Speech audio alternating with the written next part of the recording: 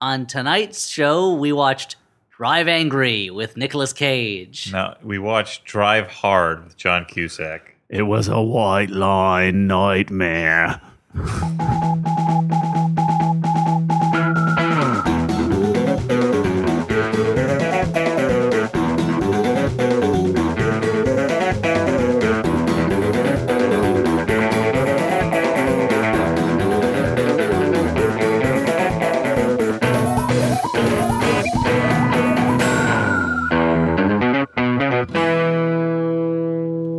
Hey everyone, and welcome to the Flophouse. I'm Dan McCoy. We did it, guys. I'm Stuart Wellington. We continue to do something. I don't know what we did, Yeah, but I'm doing going it. to Kalen. Stu, you're every time you're really proud of something. Slam dunk. Okay, I What don't did know. we accomplish? We just started. Slam dunk. Oh, sure.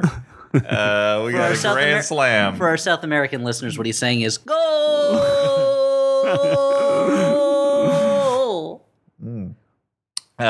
So this is comma, City Slickers 2, The Legend of Curly's. A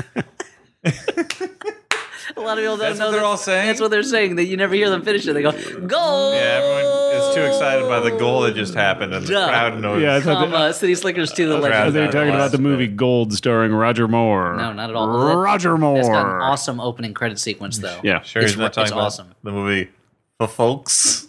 The movie that stutters its title. But we didn't watch any Roger Moore movie tonight. No, sadly. we watched Roger Less. This movie was Rogerless.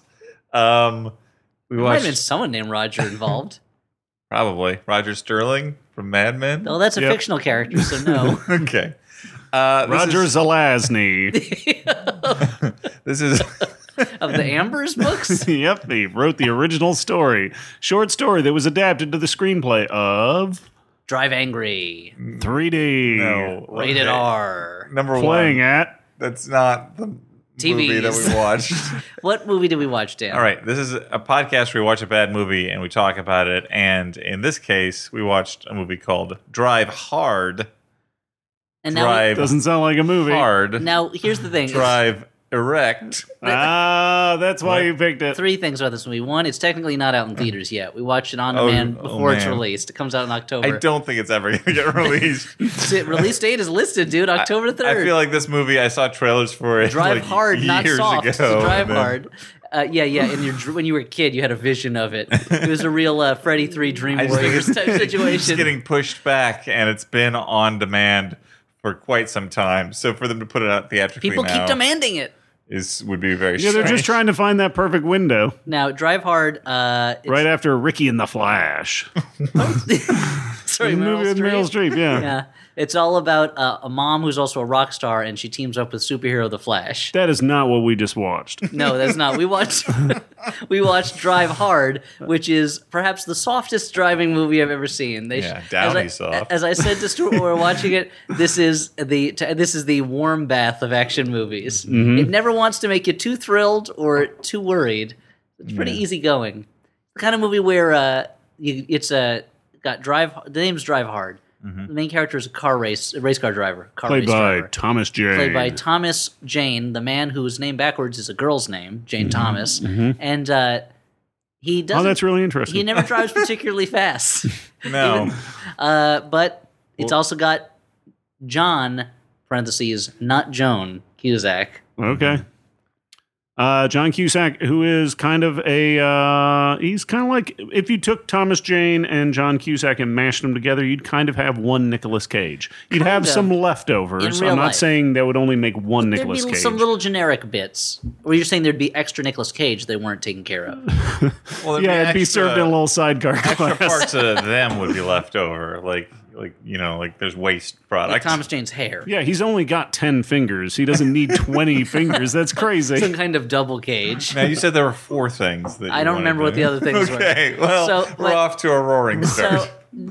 So John Cusack is playing they're both kind of playing the Nicolas Cage parts in this. It's about a former race car driver who is Oh my now, God. Wouldn't this have been great if Nicolas Cage played both parts? Yes, but every movie would be better if Nicolas Cage played both parts. Name a movie that wouldn't be better if Nicolas Cage played both parts. Rain Man, better. King Kong versus Godzilla, better. Is Squirrel Friday? Better. Yeah, I could see it. Twins, not as good, because the joke that they're twins that aren't alike would be ruined, because they'd both be Nicolas Cage. Unless you use prosthetic makeup and computer-generated effects to make one a super strong Nicolas Cage and one a little kind of stout, fat Nicolas Cage. And everyone's like, this is a weird prequel to adaptation. It doesn't seem to make any... Dirty Dancing would have been great with 2 Nicolas Cages. Where he's both Baby and Patrick Swayze and Baby's dad, Jerry Orbach. No one puts me in the corner. Unless it's me, I guess. I suppose I could put me in the corner. If I sat over here on wait, hold on. I have to lift myself up at the end of the dance, and I'm not sure how I'm going to do that. Think about the physics of this. So a terrible impression of Nicolas Cage. Yeah, they all are. Yeah, they're all pretty bad. What other movies would be better if Nicolas Cage was in it? Kind of all of them, right? We'll revisit this later at the end of the show. It's kind of hard. We won't revisit this in our dreams forever. Listeners, call in and we'll update the podcast. Yeah, just as we did that run of... We'll do an errata later on. Erotic errata. Just a correction, Stuart was wearing pants. Wow, that is not very erotic. Well, it was a correction of the erotic content. Okay. It's more erotic for me. I get to imagine what's under there. Because the sexiest thing is what you can't see. That's why the sexiest movie ever made is The Invisible Man. I was gonna say Casper, but then that's a child ghost. Yeah. Good. Nice self-edit. Yeah. And the sexiest author is H.P. Lovecraft. Yeah, because everything is indescribable. Oh, I was like, why? Because of his a certain number of his elder weird gods racism. I don't know. A certain number of his elder gods are essentially ambulatory, super powerful vaginas. So, Yeah. I mean, what can you do? Sexy. He had his issues. Yeah, it's weird that a guy whose nothing last but name is issues. Lovecraft is not an erotica author. Sure.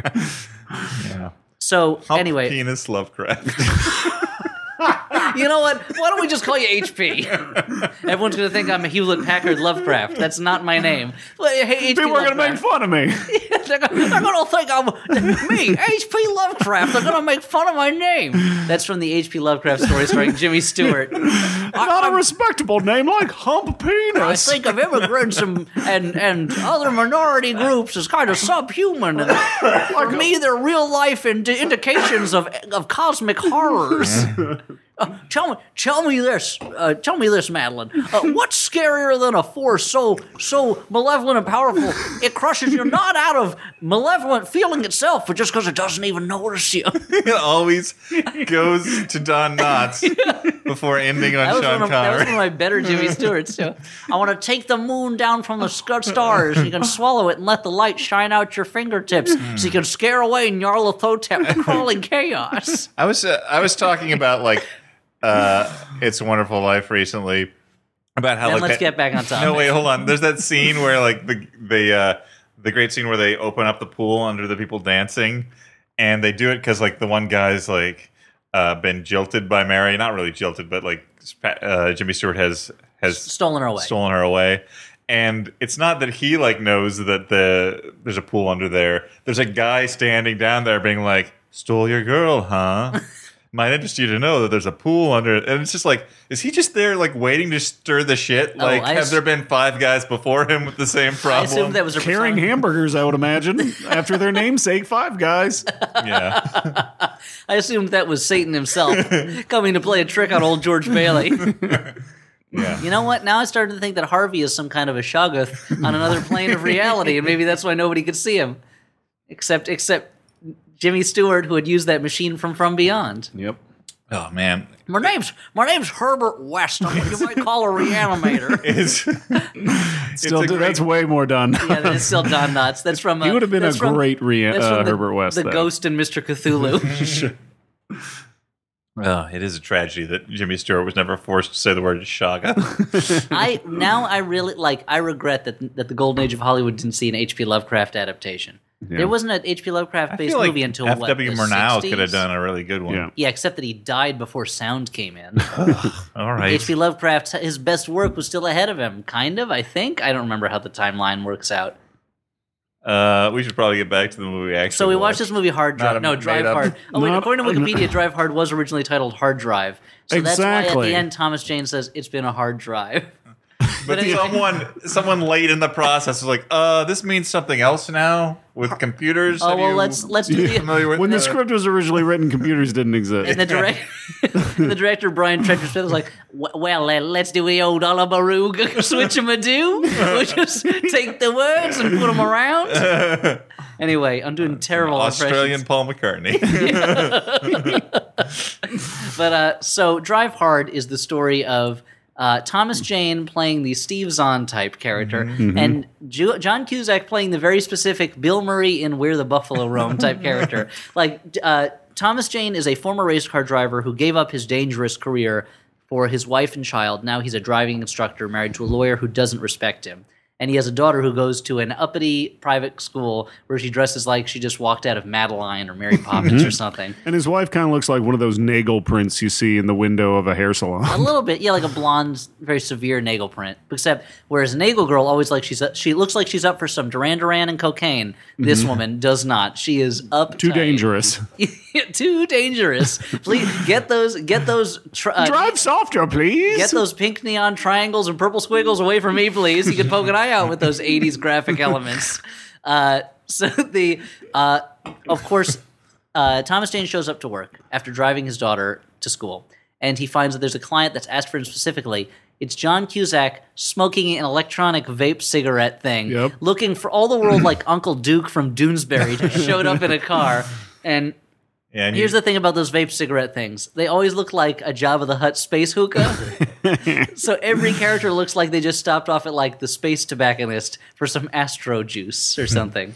This space tobacconist is full of space eels. Is that space money by them? That is space money by them.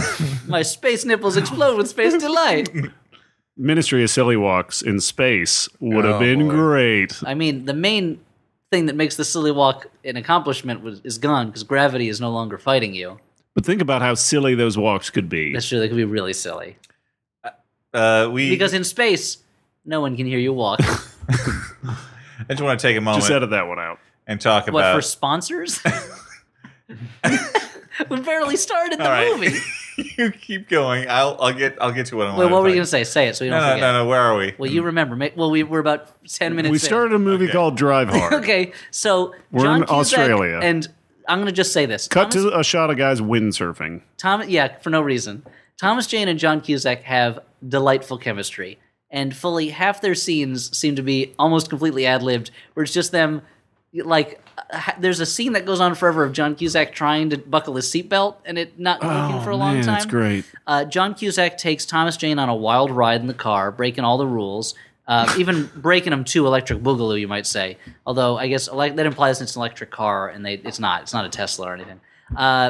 It turns out that he's done his research on Thomas Jane. He knows he was a former race car driver, gave everything up, and now he regrets it. John Cusack says, hey, if you can just drive... Thomas Jane doesn't like it. He feels creeped out, so John Cusack says, drive me back to the driving school, but first, let's stop at the bank.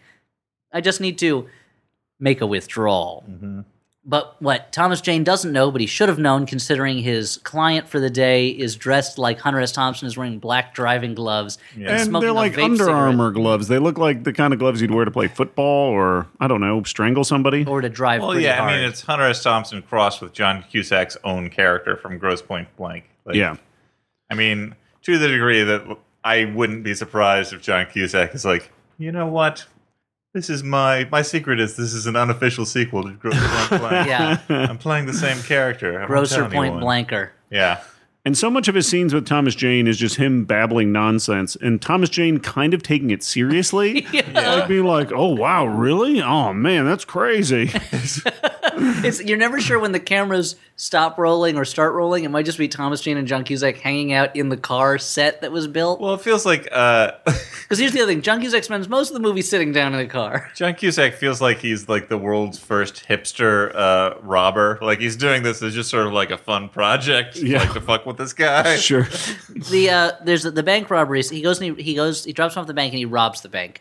And the bank robbery scene is a masterpiece of being very obviously in a low-budget movie, wherein John Cusack just kind of like glides into the front door. Cut to, he's already at the vault in a room by himself. Film of him opening the vault. He opens the vault in very tight close-ups, and then there's like an alarm goes off. There's a tight shot of people's feet running on the ground. John Cusack fires into the air. You don't know if any of these people are in the same room, and John Cusack leaves the building, and you're like, all those shots could have been shot in different years, for all I know, like, on different continents. This is the first heist I've ever seen done entirely in insert shots. Yeah. Scott McCloud would be super impressed with the economy of storytelling here. The viewer is doing so much of the work in building up what this heist is. I mean, because you see almost none of it. The super fun cognitive dissonance of this movie, though, is that it's completely chock full of those, like, I'm a film student making a movie on, like, $500, like, tricks. But it also has Thomas Jane and John Cusack in it, who you've seen in real, actual movies before. They're big. Well, John Cusack's a big star. Thomas Jane never quite made it to that next level. He was always about to break through. He was always a Punisher, never a Punisher Warzone. Exactly. He's kind of like the Gretchen Mol of actors as opposed to actresses, in that everyone was like, "This is the next big guy," and it just never. Well, really happened. maybe he'll have his Betty Page. Maybe, yeah. Maybe he'll the movie where you watch it because he's nude in it. Yeah, he'll do the. Wait, he gets nude in a movie? I think is he nude in Standard? Is there like a men's health bodybuilding magazine from like the 50s, like sort of like closeted gay magazine? Is there a model he could play? Yeah, probably. Biopic? I have to assume Mary so. Herron Yeah, biopic. the notorious Bernie Page. Yeah.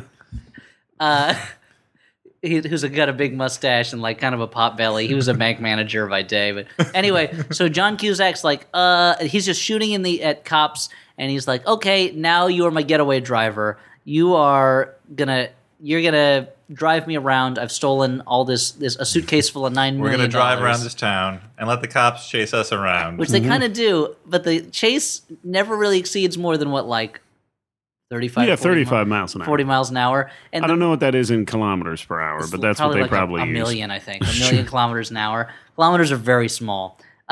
This movie is so... They drive around a couple sets that they obviously rented for the weekend. That's the thing. It's so low budget that it's like, okay, now it's the sequence at the marina docks. Drive around. We'll cut this footage together later. It'll look like a chase sequence. It'll be the same spot, but we're going to throw water all over it. Okay, now we're in the storage.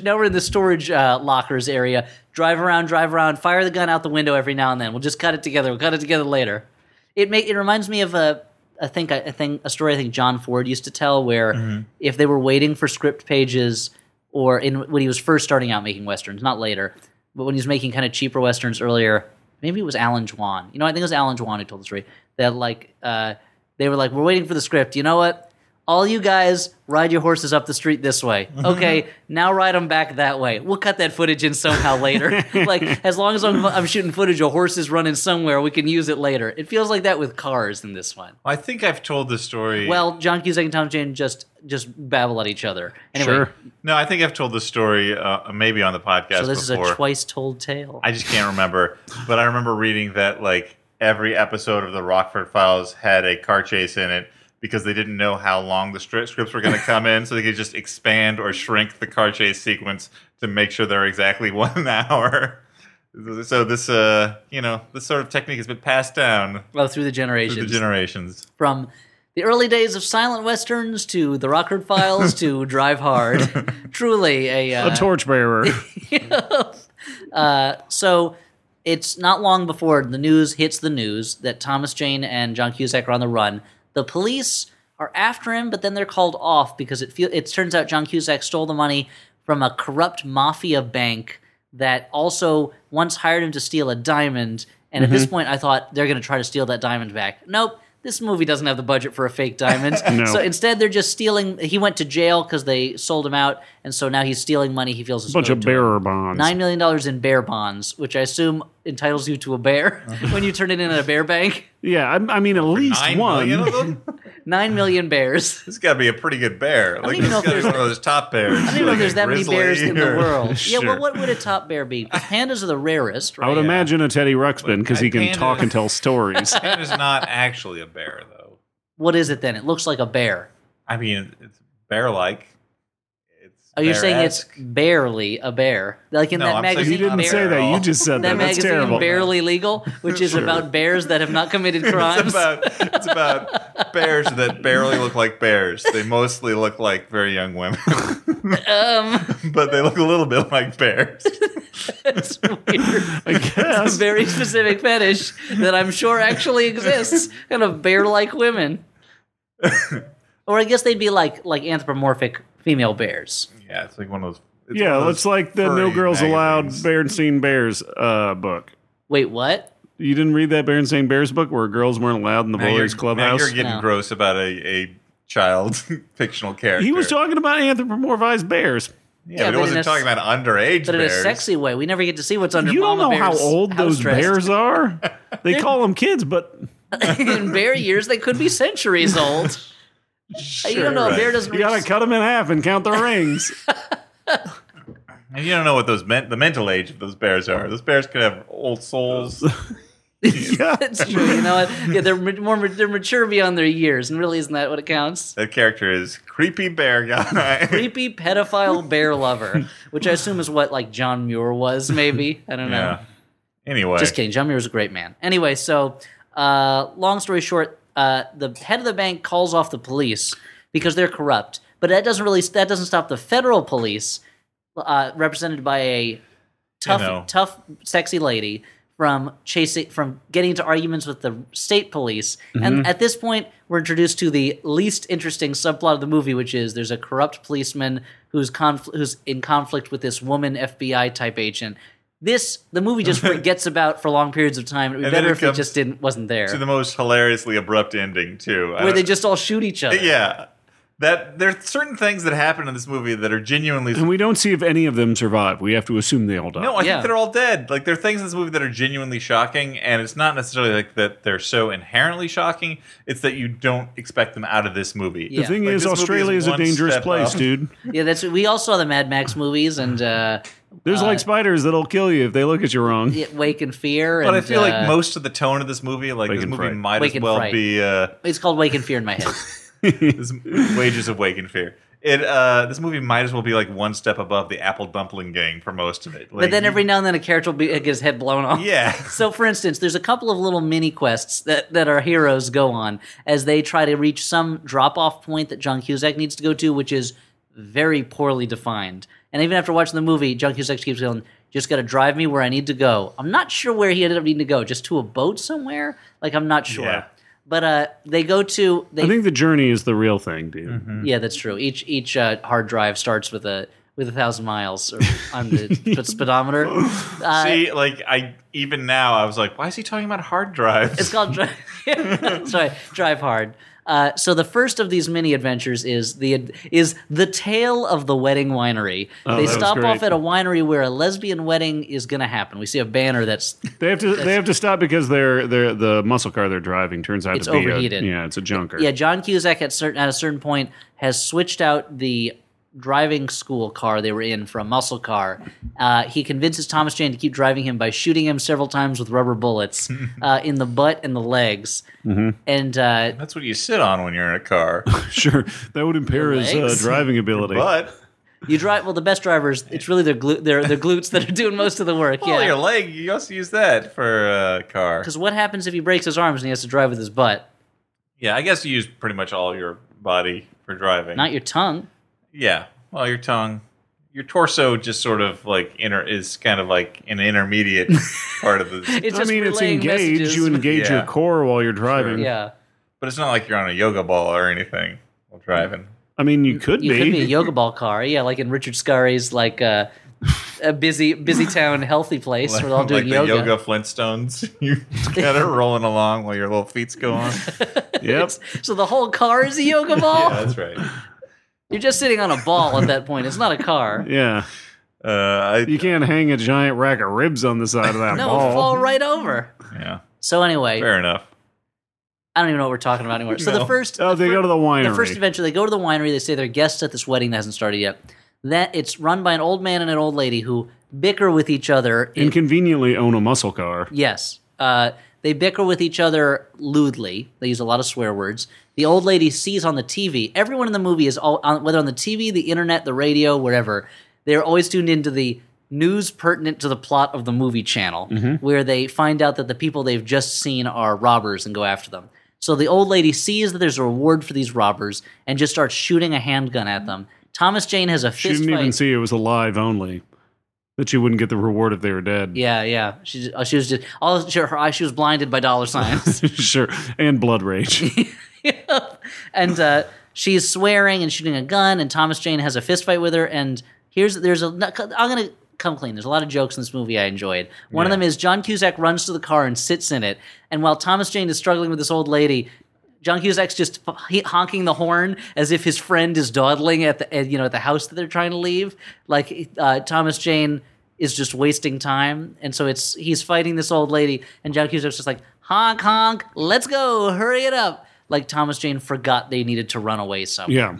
They escape after the old lady accidentally shoots her husband, thus ending the tale of the wedding winery. On to the next minisode. Please, Chaucer, tell us the next tale. And then there was the tale of the gas station attendant. Gather ye round the fire, and as we go to Beckett's grave, I shall tell thee the tale. It seems our two heroic gentlemen, rogues though they may be, Thomas of Jane and Cusick of John, stopped at a petrol relief station so as to fuel their horseless carriage for the journey anon. The man at the station, of course, because his computer is set to a desktop screensaver of the current news, shows him that there is a reward for these two brigandist gentlemen. He takes out a pumped action shotgun and just starts shooting left and right. John Cusack sneaks around the back and puts his gun to the gas station attendant. After the wackiest chase around the inside of this tiny little gas station. This is a tiny gas station. There's literally like a pile of sacks in the middle of the room, and this guy is just chasing Thomas Jane around it. It's like a Bugs Bunny routine. It's not that far off from the scene where Thunder is chasing the guy at the end of Big Trouble in Little China, where Thunder's chasing Wong back and forth and just stuff keeps flying out from the signs. So John Cusack shows up and he says, "Hey, buddy, just put the gun down." He puts his guns at the guy. The guy starts putting his pump action shotgun down and jostles it too much on the floor, and it blows his head off. Mm-hmm. And that was a moment, I think, that was the Christina Hendricks getting it in Drive of the movie, where I was like, whoa, I didn't expect that to happen so bloody. Yeah, well, because the cops get killed later on in the movie, so this is just genuinely... But Oscar Isaac is okay, right? Nothing bad happens to him, right? Yeah, sure, yeah. I mean, like, imagine what, like, the scene where the kid gets his head blown off in Pulp Fiction. Or you mean Planet Terror? Oh, no, Pulp Fiction in the car. Fiction. That's not like a Planet Terror is the funniest thing I've ever seen. That's like a young guy. Yeah, young guy. But imagine the shock of that the first time you saw that, but in a movie... Unlike Pulp Fiction was a movie that hasn't been filled with violence up until that point. Yeah, a movie that's been relatively bloodless. Yeah. This has been except for language. PG-13. This is a PG-13 movie. And then a guy's head just gets blown off. As an accident, as a joke, which is pretty great, honestly. Like, I did not expect it. But yeah, it's out of tone. Thomas Jane everyone's all crazed about it. Thomas Jane has a couple of different phone calls with his wife that go no. Oh, there's a lot of fucking phone calls. Thus ends the quest of the gas station. Yeah, the quest of the doomed attendants. Now, there's a lot. I think somewhere in there we get to know like the villain, the head of the bank, who's also got another like evil crime boss that's like pressuring him to get the money back. Yeah, we don't see what happens. And there's this funny scene where where we basically find out what the villain's motivations are, and the villain tries to entreat his boss to a drink. And he motions to 2 glasses of scotch that have already been poured and are sitting on his desk, which is just a great little bit of set dressing. There's also scotch from the night before, but sure, it's still good. You don't need to put it in the fridge or anything. Just put out some ice. Just leave it out. Why not? It disinfects itself. Come on, that's the great thing about scotch. Your mouth is dirtier than those glasses are right now. There's also the scene earlier where I think it's that same boss is in a meeting and he's just asking questions to this room full of people, and he's like, "Where's the double points? What's the S&P on this? Who's got the profit drive?" And it's clear that we're an important business. Who's involved in this business? Business stuff, money things, and you can tell that everyone in the room is an extra who is not being paid to say dialogue. So he's just barking out questions that nobody answers to make it look like a meeting is in progress. Yeah, but instead it makes it look like he's a madman. Like there are a bunch of psychologists who have been assembled to make a judgment on him. They were his kidnap victims, and he has a bizarre fantasy about being the CEO of like Killcore or something like that. You just sit there and smile. All right. I thought it was. We work for you. We work for you. I thought it was Black XXX Security. It is. It's called Black XXX Security, which sounds like a porn site that has a security arm. Have Nightstick will travel. Nightstick. Get it? Because once you go security, you'll never go Huburity. Yep. That's the saying, right? Yep. Yeah. Just like Wesley Snipes in Bastard 57. Bastard 57. Bastard 57. Yeah. It's the story of the illegitimate child who founded the Heinz Ketchup Empire. Just like he said in Passenger 57, always bet on security. Always bet on tomatoes. always bet on tomatoes mixed with vinegar. Good things come to those who wait. I'll see you in hell. Shoots him with ketchup. Yep. There's something dripping from the ceiling, and they go, "Is that ketchup?" It's dripping too fast. That's blood. Could be watered down ketchup. No, it's blood. Trust me. Why would blood be dripping from here? Look, let's just investigate. Maybe there's a murder at 1600 or something. It could be. Starts just drinking it. Oh, it is ketchup. No. Okay, so another great tangent. Wesley Snipes' ketchup rolls. Let's deal with that later. Wait, he sells rolls with ketchup on them? Put it in the big Wesley thing. Snipes ketchup rolls. They're Dutch potato rolls with ketchup in the middle. Delicious. Yeah, they're it's after the IRS heavily garnished his salary because he owed so many back taxes. Garnished it with ketchup. He needed to find a business to stink some money into, and so he came up with Wesley Snipes ketchup rolls. It all ties into his movie Blade, which is about a guy who uses a knife to break the vacuum seal on ketchup bottles so that it pours out better. Now, I spaced out. So maybe you surface tension, I guess you'd call it. Maybe you covered this, but I assume these are like Cinnabon style. Yeah, I covered this in my elaborate thesis. No, I don't know what you mean by Cinnabon style. It's a Dutch potato roll. Yeah, they're in airports in the middle. I thought it was like it's like a pork bun. The but ketchup with ketchup is rolled up. Oh no! It's just injected in with a. Oh, swirl. you mean like a Swiss roll? Because a Cinnabon is completely different. I guess they pour most of the frosting over on. Hey guys, want to hear it's like a joke? drizzle. Want to hear a stupid joke? What's that? The name is Bon. Cinnabon. Doesn't get stupider than that. Does what it says on the label. No more, no less. So, okay, there's a lot of phone conversations in this. Thomas Jane calls his wife, and they argue. However, John Cusack has convinced Thomas Jane that his wife doesn't respect him and no one respects him because he gave up his career when she asked him to. And he needs to show his wife that he means business by being a bank robber, talking back or whatever. Every time John Cusack finishes a phone conversation, he throws the phone away and shoots it. Or just fires his gun in that direction. And this is kind of evidenced by the fact that his wife, who claimed to have made him quit because she was frightened for his safety, does not seem that concerned about his safety when it comes to robbing banks. She seems more annoyed. Also, there's a scene where she's discovered that her husband is alleged as a bank robber and is still on the lam. He might be in danger. The cops are chasing. She takes her daughter out of school and goes home and proceeds to make a salad. Mm-hmm. Now, is this the activity of a woman who's worried about her husband's life? Yeah. I ask the jury, is this what a woman would do when worried that the man of her life is in danger? Did you just affix your suspenders just then? I did, but I didn't have any, so I just pulled my shirt and it looked weird. She's slicing up a tomato. Maybe for ketchup? We don't know. Yeah. Maybe she's trying to do a homemade Wesley Snipes ketchup roll. I don't know. Or drizzled on that salad she's making. Heinz ketchup's great on a salad. I've never heard of that before. That's even worse than the family I grew up with a friend who his family used to put ketchup on spaghetti.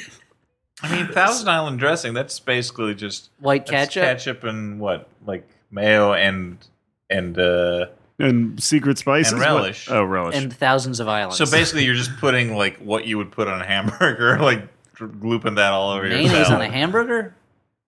Yeah, a lot of people do that. And they're wrong. Yeah, they do it in Europe, Elliot, and they're way advanced and stuff. I forgot their attitude. That's where history comes their from. attitude towards nudity and hamburgers is so far advanced, so sophisticated compared to America. So, anywho, did we mention this movie's in Australia? I don't know if we ever mentioned that. Sometimes the movie seems to forget that. Considering Thomas Jane and John Cusack are the stars, Thomas Jane, despite having done an Australian accent in other movies, does not bother with one in this. He's an American, and they cover that. But everything about the movie, it's like his kind of strange daughter is also American. Yeah, she's half American. Oh, okay. Or American. I think American comes from the father's side. Yeah. Now, let's mention a couple scenes. What were you going to say, Dan? I was just going to say that the reason this is in Australia, though, is it's directed by Brian Trenchard Smith, who directed a previous recommendation of mine, Dead End Drive-In, which I really loved. I just sort of randomly chose to watch it on Netflix because I liked other Ozploitation movies. But this guy has been in the business for a long time. He did BMX Bandits. BMX Bandits. He did... oh shit! I forget the other one. I think he did Omega Code 3. Did he? I believe so. He did a couple of the Leprechaun Is Casper movies. Van He did Dien in Leprechaun that? 3. Casper the Friendly Ghost Van Dien, I think. Yeah, He's a fun director. He died? but he's very friendly. He seems to have fallen upon hard times based on the budget for this movie. I don't know. He's never really worked that far above a certain type of budget That's that true. I know of. I mean, this is a guy who's made his living, I assume, for like 40 some odd years. I mean, he did like Stunt Rock, I think. He did a lot of low budget movies. So I Yeah. don't think this was him being like, oh, once I was at the top and now this, That's true. I mean, Yep. he was a young guy back then, but Dead End Drive-In is like has a lot of it's like a beautifully shot movie in a way that this Sure. Well, I mean, he was working with a different cinematographer then, probably. Too. Yeah. Unless Anyway. they brought the whole Dead End Drive-In team. Yeah, back I think I looked up that guy. I think he went on to like work with Christopher Nolan later, so he was like a good cinematographer. I might That's be wrong moving about up. that, but anyway. Moving on up to the 'Cause- to the deluxe Because Batman. Danny, movies. if that's moving up, then I'm moving up. Wait, did you say I'm moving up. that's not how that song goes? Moving up. All of a sudden, like we learned that this has all been a backdoor pilot for Stuart being in that Billy Joel musical. I guess it was Which was moving called out. Moving Out. Because the name of the song is Moving Out and not Moving Up. A bottle of red, a bottle of wine. Bottle of ketchup, bottle of mustard. You can have anything you want in our diner restaurant. Oh boy. This is Stuart's. Don't cheapen my joke. Sorry. Stuart's musical Moving Up, which is where he changed Billy Joel's songs just enough not to get sued. Yep, Willie Joel. We didn't start a thingy. I don't know what it was. Don't sue me. You can't. In the That's a middle lot of of the changes evening, right there. I go walking while I'm dozing. Yeah. Oh man, I know. I'm just thinking Billy Joel songs. So I'm on the up western Alexa.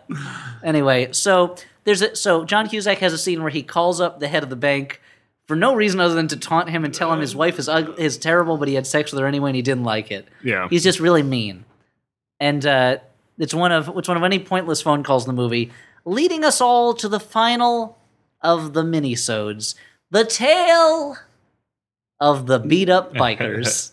Oh yeah, that was great. It's a team of bikers are briefly hired by the bank to follow them. They have a low-speed engagement, like 10 miles an hour. Involves, I think, some swearing, maybe, They swear- and some aggressive driving. Thomas Jane changes gears and drives around them, stops at a hotel for a drink. The bikers show up, and John Cusack... It's one of those things where John Cusack pulls a gun.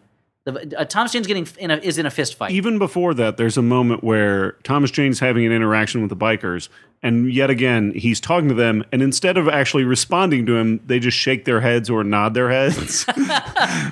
They don't have a lot of... They can't say lines. They're Yeah, not they paid can't to do it. lines. They start firing at the ground, making Thomas Jane jump in the air. It's very Pee Wee Hermione. And then it's one of those types, and then it gets into a fist fight where someone holds Thomas Jane. A woman biker goes to punch him. He moves his head, and she accidentally punches the guy holding him. And the guy holding him isn't like, you didn't mean to hit me. You meant to hit Thomas Jane. I saw what happened. If he We're was a all on the- reasonable man, he wouldn't be in this biker gang. We're all on the same team here. It's why we're wearing jackets with the same logo on the back. We're all part of the Queensland Skull folks. Look, we're all on the same team. Instead, he's The Sunshine State? Queensland? Queensland, which as a license plate tells us is the Sunshine State, which is bullshit. There's one Sunshine State. It's called Flo Rida, and it's a rapper. Wow. Yeah, it does that song about the boots with the fur, Oh, okay. and that's all I know. I like that one. Yeah, So you sure do. Yep. it briefly Makes almost me get low. like it almost turned low. Yep. It almost turns into I'm getting low.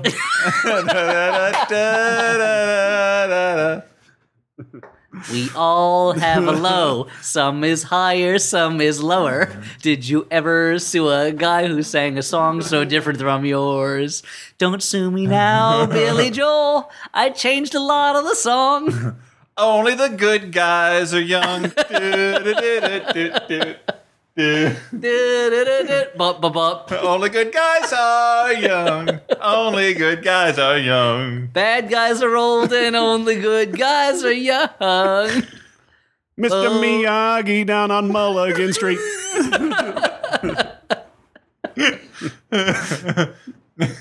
Billy Joel said, I'm looking into legal action. Who remembers where it all can ban? Out there in some guy's place. That's no man's land.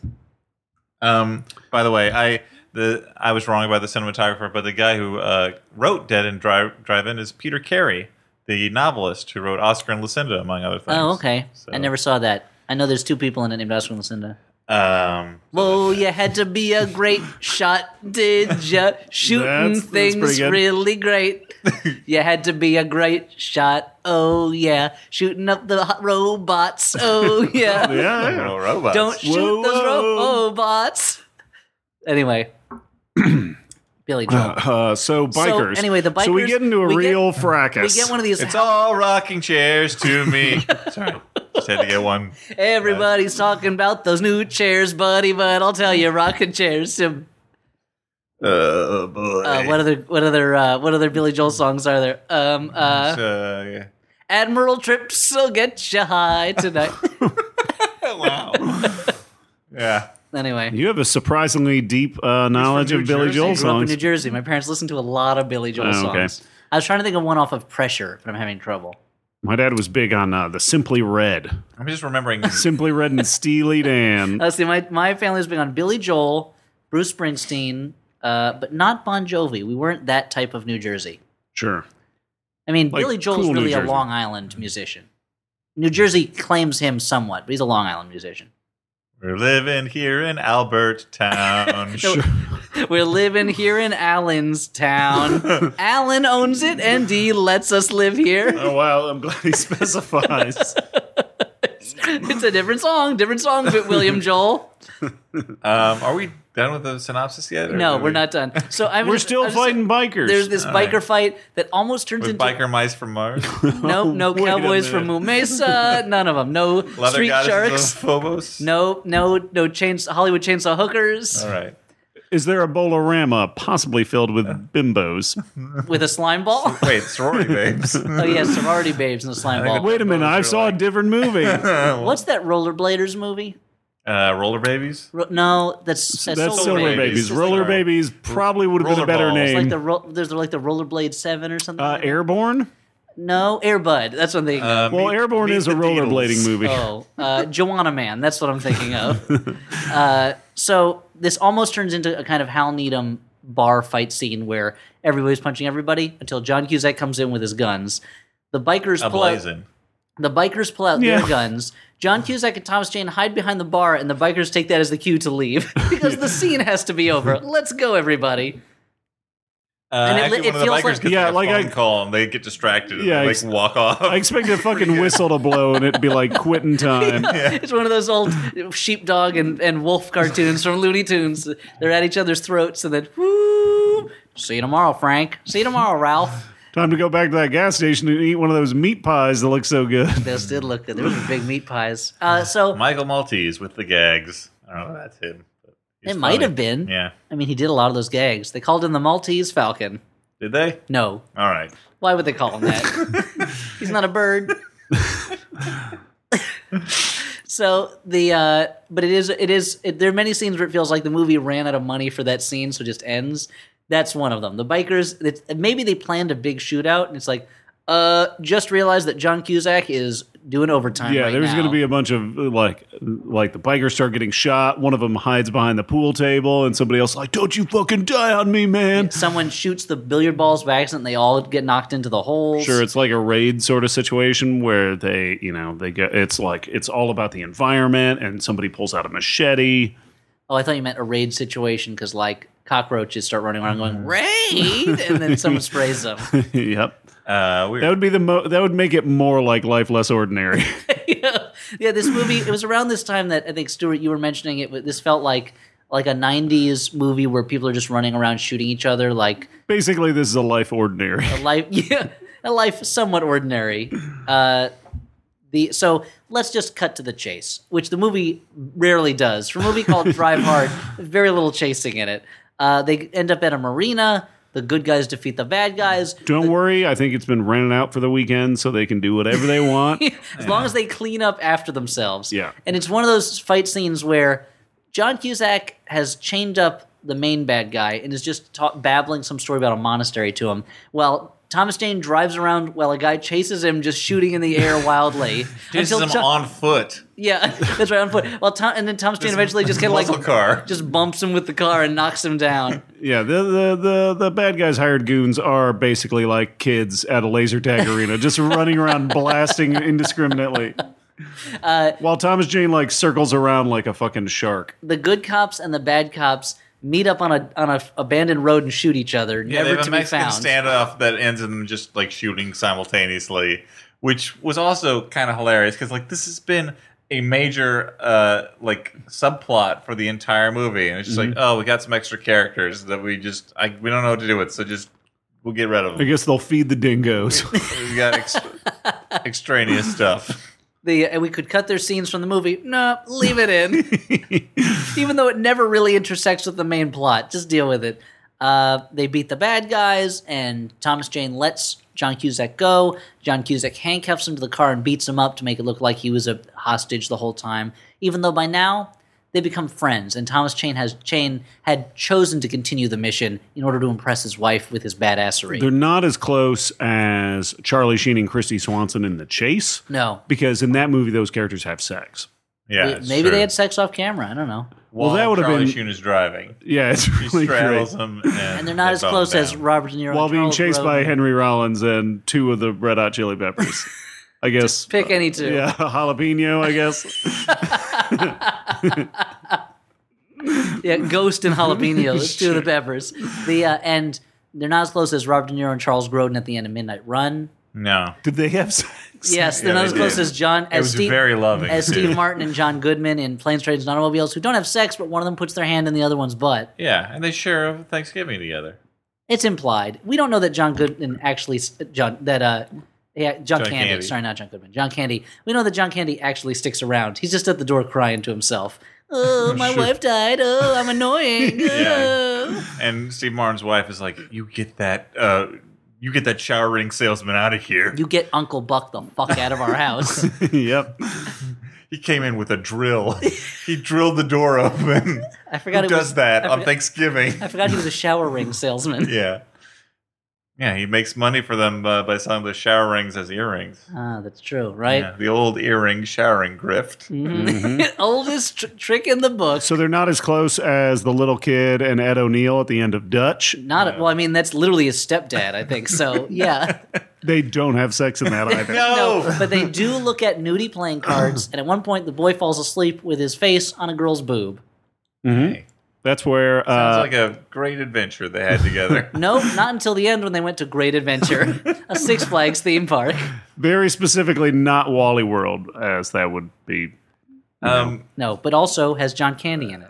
Okay. So we're back around. The Anyway, point of the movie in the end, is everybody's something. happy. Thomas Jane turns down John Cusack's offer of money. Thomas He Jane doesn't becomes, need it anymore. He becomes a local hero. Because that's a movie set Yeah. in that part of the world. He becomes a local hero and gets sponsorship money to become a race car driver again. His wife now respects him and has sex with him again because he's now a badass. And Doesn't cut his the hair, movie though. just kind of keeps going. And the same reporter that we've seen reporting the story throughout the film, because she's on call 24 hours a day, wraps up the tale. The tale the very of end, Drive Hard. Speaking of tales, the end of the movie ends with a shot of race cars driving around a track, which is the opening shot of the movie. So it's like a full circle. Yeah.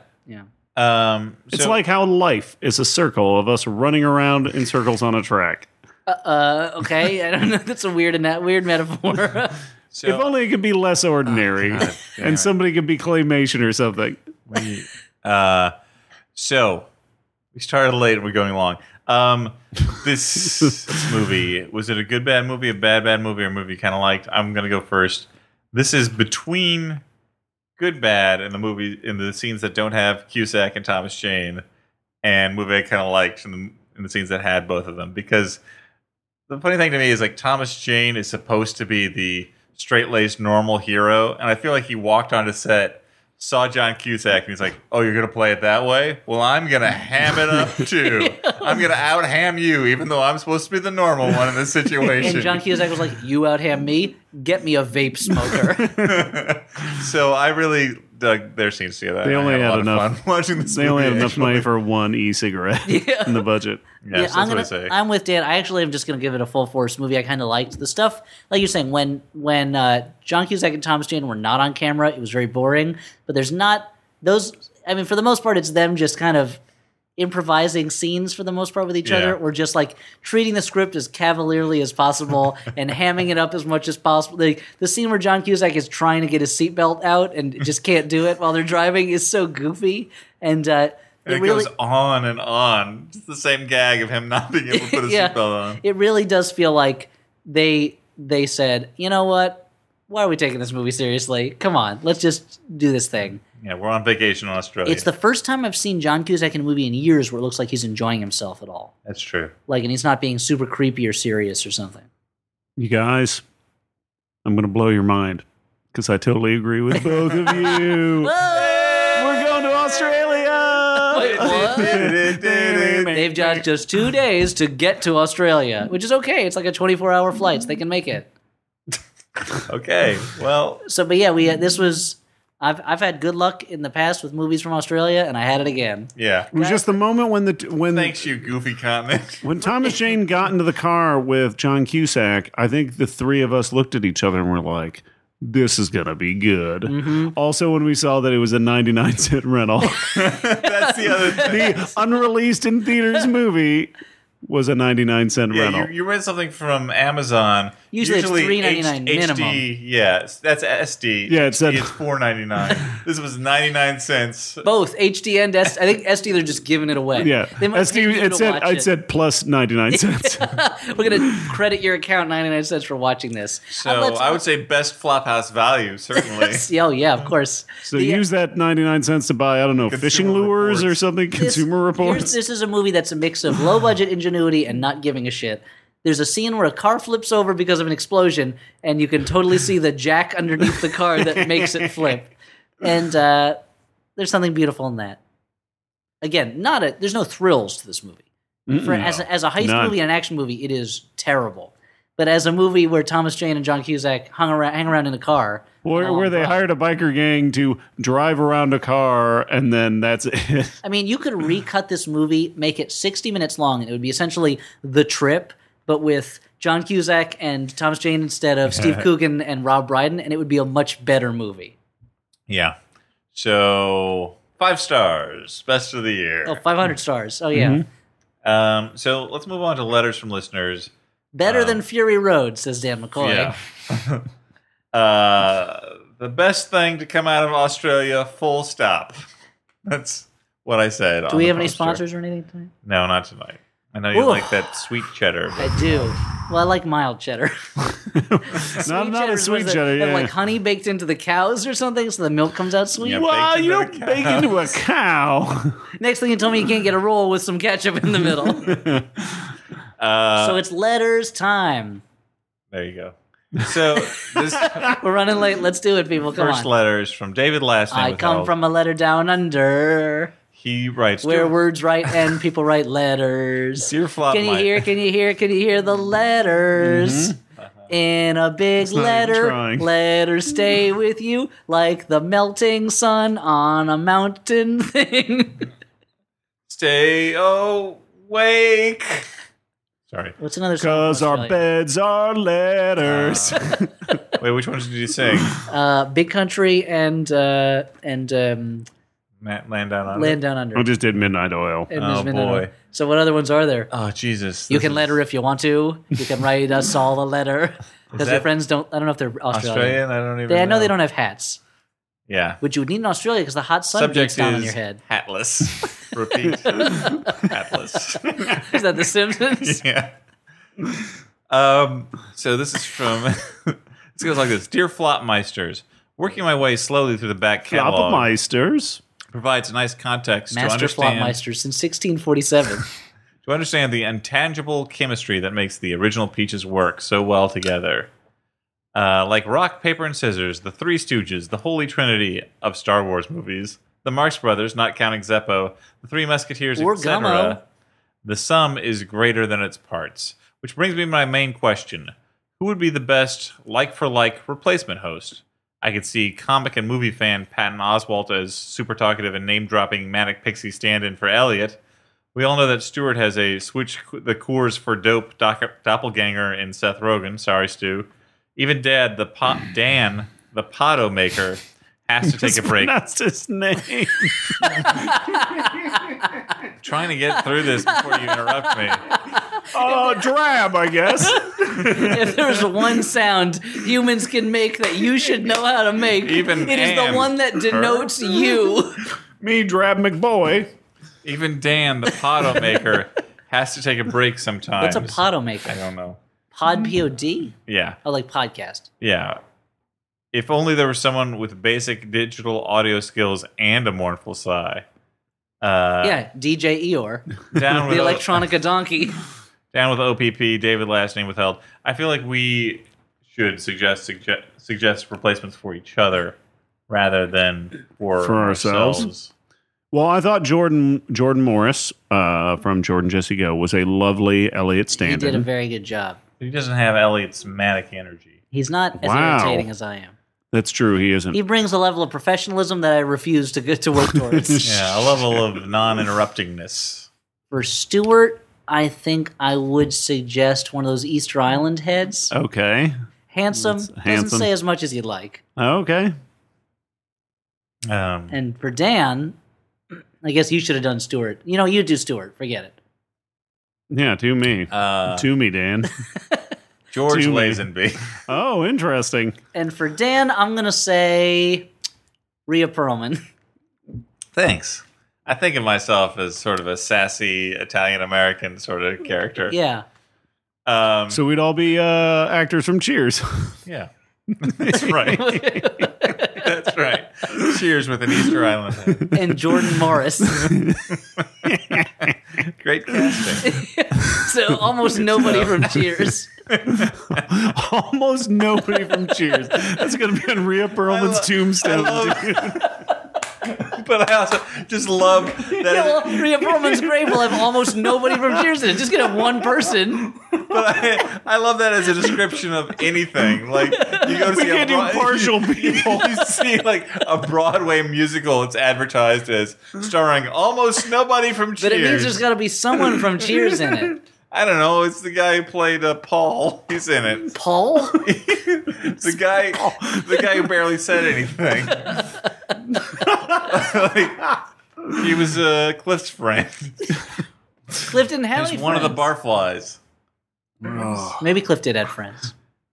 We all have friends, Elliot. Yeah. Even though sometimes we don't feel like we do. You want to do. go where everybody knows your name. Yeah. Because sometimes you don't know your name. And you think your name is, what was it, Dab? Yeah. Dad? I said dad. That is Alright. some psychological Freudian shit right there. So this is titled Letter from the Grave. Huh? Dear Elliot, Dan, Hallie, and Stuart, in order of who's most least culpable for my death. Well, Hallie's the star. I ignored the first hard ask Elliot made for us to become Max Fun members, quote, right now, because I thought surely he didn't mean right now. You were wrong. By the second demand, it became clear that Elliot did mean right now, and Dan seemed to back this up. So I went to the Max Fun website right now, and my car is in the Hudson, and I'm dead now. Are you satisfied? You will be hearing from my ghost attorney, hauntingly yours, Remy, last name provided because I'm dead now, and what harm can it do? Maisel, who of course, it's our pal Remy. Yeah. Who shows up at every I guess is a ghost now. Yeah. She's a diehard Flophouse fan, and that she's dead now. But she died hard, driving hard. What were we saying? The sexiest things are the things you can't... What? You can't touch, see? You can't see? So you and Casper can get together, is what I'm saying. Oh, okay. I thought you were saying... happily She's in the afternight. she's an adult. Casper's still a kid. Casper will never... Casper is still a little boy. It's later than when we talked. A little boy, does he have legs, or is he like a not me? No, he has legs. It's guess those he other doesn't- ghosts that don't have legs. Yeah, he doesn't I know, age because they he's a do too. ghost. He he's doesn't like a age stopped because clock. what kind of weird universe where it would be where you would die and your ghost would keep aging? What kind of terrible purgatory does he live in? Come on.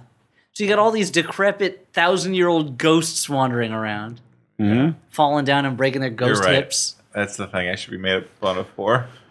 So yeah, everybody should go out and become donors for the Max Fun. And blood, just that's donate our right great now. Donate yeah, blood right now, platelets. literally You're right in now. your car right Or I don't know, in class, yeah. performing Getting surgery. arraigned. I guess what I want to say is right now. Hey, we're Or here tomorrow. Right now. Max Come Fun. on. It's everything. Oh wow, Boom. he's the Edge and Bono. Bum, bum.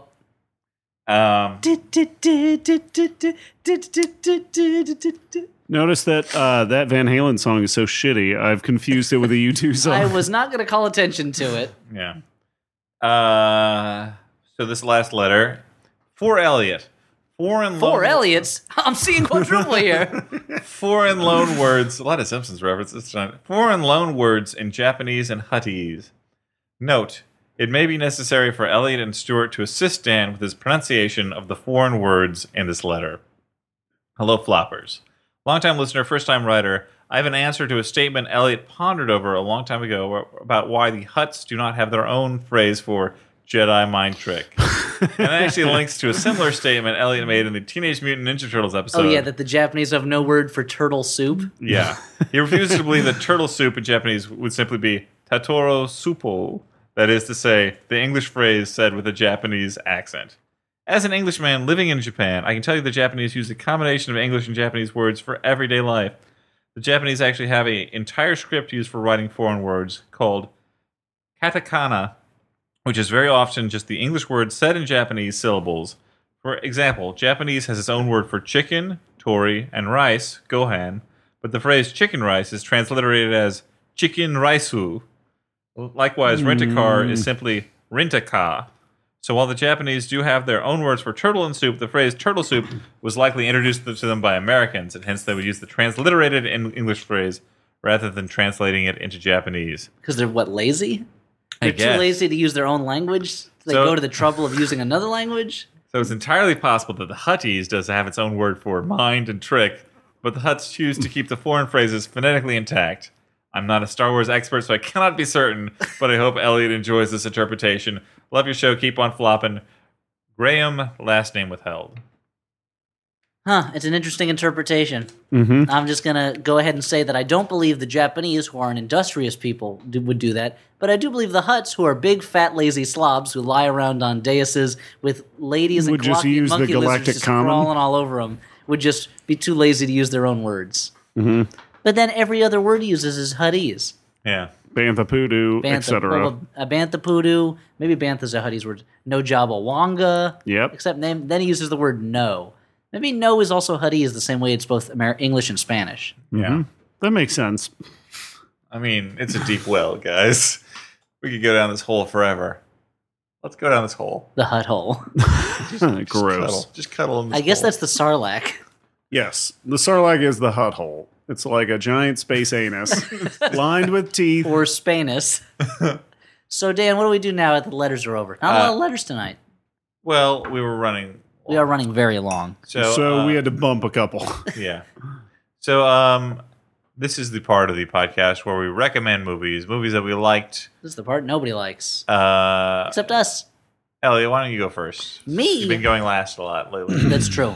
So let's save the best for first. And just kidding. Roasted. I'm going to recommend 2 movies, both Australian. Why 2? It's K. What? That's a K. So that's Spanish? After you said Y2K. Oh, I see. I thought you were saying K, like in Spanish. It was even dumber than that. But not as dumb as my Cinnabon joke. It's true. So I guess you're winning this episode? Yeah. Yep, in terms of stupid. There's 2, I'm going to recommend 2 movies. Both of them I liked, but one's for the ladies and one's for the dudes. Both Australian. For the ladies, a little movie, but guys can watch the lady movie and ladies can watch the guy movie. I'm just saying, stereotypical People are wise. doing It's like Outback everything these Steakhouse days. in Australia. It's no rules, just right. Yeah. Exactly. Like- You could murder someone at an Outback Steakhouse. I mean, there's And no have an rule onion. against it. Yeah, you can have a giant fried onion. The rules saying I can't have a giant fried onion. So for ladies, I'm going to recommend a movie called My Brilliant Career, which is a period film starring Judy Davis and Sam Neill when they were both young, kind of beginning actor and actress, and about a high-spirited young woman who is being pressured to marry in turn-of-the-century Australia, but she wants to be a writer. She doesn't want to play by anybody's rules. She's got a prankish sense of humor. In many ways, it is Anne of Green Gables in Australia. And it's a good, solid woman who wants to make her own way in the world but falls in love type movie. And the cinematography in it is beautiful. There's a number of scenes shot in different types of daylight or twilight that are really pretty, and the acting is really good in it. So, My Brilliant Career for the ladies, and for the men, a male subject, war. That's Awesome. right. Australian classic, Breaker Morant. The film about the Boer War and 3 Australian soldiers who are court-martialed for massacring prisoners of war. Is it really their fault that they committed these acts, or is it the inhuman system that has led them to this point? Who knows? But it's really well directed and well acted, and again, beautifully shot. So for the ladies, My Brilliant Career, and for the men, Breaker Morant. Or switch them up if they want. Or do it the other way around, yeah. Guys, get in touch with your feminine side, and ladies, watch some Australians shoot the shit out of some Boer settlers. Sounds great, Dan. I want to recommend, I rewatched recently The Dirty Dozen, which is just a very The enjoyable real movie. Dirty Dozen, or like a porn movie? No, The Dirty Dozen, the Robert Aldrich movie. He directed the porno. He did. He was hard on his luck, yeah.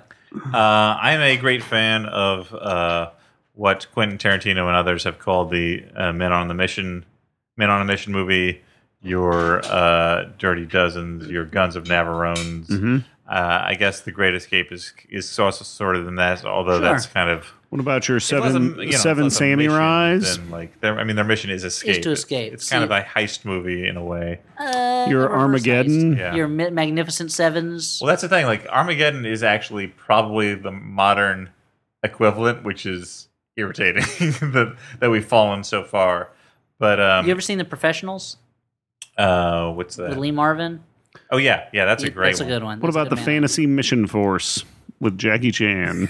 I haven't seen that one. It's really great. But I think that you're right that Armageddon is a descendant of this type of movie because the great thing about these classic It's amazing. No, Crazy. That's not what I'm Crying. getting at. Walk this way, dude looks like a lady. The great thing about these old Men on the Mission movies Just press is play. they were a mix of great Hollywood tough guys and great Hollywood character actors. Yeah. And that's kind of what got passed down to modern action movies is stocking up on these character actor side. But you got in Dirty Dozen Lee Marvin, Ernest Borgnine, Charles Bronson, John Cassavetes, Jim Brown. You got George Kennedy. You got Telly Savalas. It's just Donald Sutherland. It's a crazy lineup of just fun people to watch. And Robert Aldrich directed other great, very like masculine movies like But in addition, he also did Kiss Me Deadly, but he also did Whatever Happened to Baby Jane, and which Hush is Hush Sweet like Charlotte. Yeah. which are like But he the did- campiest ladies pictures you could. But he did like Flight of the Phoenix. He there's a certain sort of like high class filth to Yeah. Robert Aldrich movie, which is really great. And Dirty Dozen has a classic setup. It's 12 military prisoners given the chance at getting their freedom by going on this suicide mission, which is just a great pulp setup for an action movie, and it's just fun start to finish. Yeah, it's like Wages of Fear. And they got a little bit. Kind it's of. a little less existential than Wages of Fear. And there's a lot of great character scenes in it, and a lot of great. It's a pretty funny movie too. Yeah. Scene where Donald Sutherland has to pretend to be a general. Terrific. It's fantastic. Where are you from, soldier? He says the sound. Never heard of it. He's walking around like he's just saying all the stupid things he's heard generals say before. He goes.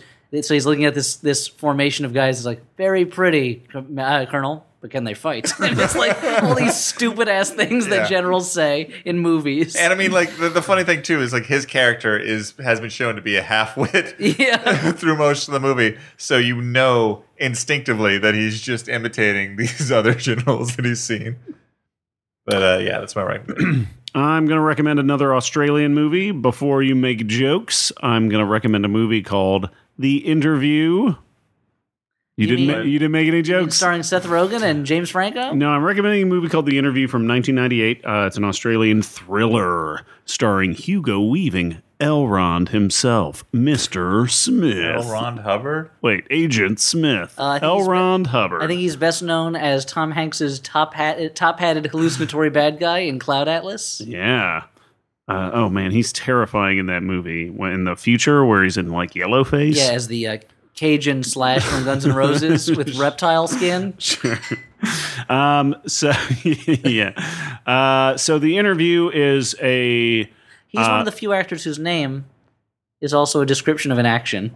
Hugo Weaving. Yeah. So it's a movie where Hugo Weaving gets picked up by a detective, and at first it seems like he's being interviewed about a relatively minor crime, and at the same time you're seeing the detective has a lot of pressure on him, and it's slowly revealed that it's a much bigger case, and it involves a serial killer, and you're seeing the detective has a lot of pressure on him, and you start to wonder really what's going on with... you initially feel sympathy for Hugo Weaving, and then over time you wonder whether or not that sympathy is misplaced. It's a great, tense little thriller, and I recommend it. So, sounds good. 3 great recommendations, along with 4, actually. Drive Hard, which you probably won't like because you haven't been watching bad, terrible movies for years and years and years. It definitely, this movie, you enjoy it more when you've been watching a bunch of boring bad movies before it. Yeah, but if you got watching John Cusack try and put on a seatbelt for 20 minutes, it's fucking great, man. 2 guys really cops throw a party, man. Yeah. Watching Thomas Jane taking every line and doing it as if he's like just trying to remember what the next word in the sentence is for minutes at a time. Yeah, if you like that stuff, this movie's for you. It's like Thomas Jane saw Bill Paxton in Aliens and was like, I want to hold that pitch through the whole movie. Just game over, man. Game over constantly. But everything has to come to an end, and that applies to this podcast as much as it does the heat death of the universe. So on that note... so you're putting the podcast on a cosmic scale? Yep. Because then we're literally just motes in the eye of God. I mean, we are masters of the mystic arts, all of us. Sure. I'm a Doctor Strange. Elliott's a Dormammu. I'm more of a Baron Mordo. I wish I was a Dormammu. Give me a funny name. Funny name. These are beloved and hallowed characters. When Benedict Cumberbatch is playing one of them, you'd be like, "Oh, I always knew who Baron Mordo was." I know who Doctor Strange is. I don't know the other one. You don't know who Dormammu is? Dormammu? You can be Mephisto, dude. All right. That's a cool name. Mephisto, dude, the surfer version of Mephisto. Hey, my flaming hair looks great. Why don't I tempt your soul, Silver Surfer? I can surf too. No, this podcast is over. I'm Dan McCoy. That was Dan McCoy. Over there is Elliott Kalin. And just saying that is Stuart Wellington next to Dan McCoy. Good night, everyone. McCoy. Moving up.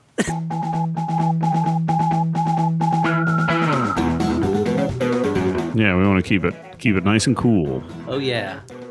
That's what Mayor De Blasio has told everybody. Keep it cool. Go to your cooling stations in Dan's apartment. All right. Just hang out there. Drink a lot of agua. Okay, let's do this. And We should have called it agua. Yeah, because he's been taking Spanish for mayors. Spanish for mayors. We got a lot of crime in the calles. Hi, everybody. I'm Justin McElroy. I'm Travis McElroy. I'm Griffin McElroy. And we host the first podcast ever made, My Brother and Me. Every Monday, we put out the first ever advice comedy podcast ever. They found our podcast on Dead Sea Scrolls. We're the Hammurabi Code of podcasts, and we're ready to entertain you with jokes that we invented, the first jokes. So join us every Monday on MaximumFun.org. You'll never crack our code, Dan Brown. Just try me. It's history in the making. And in the faking. And it's all yours for the taking.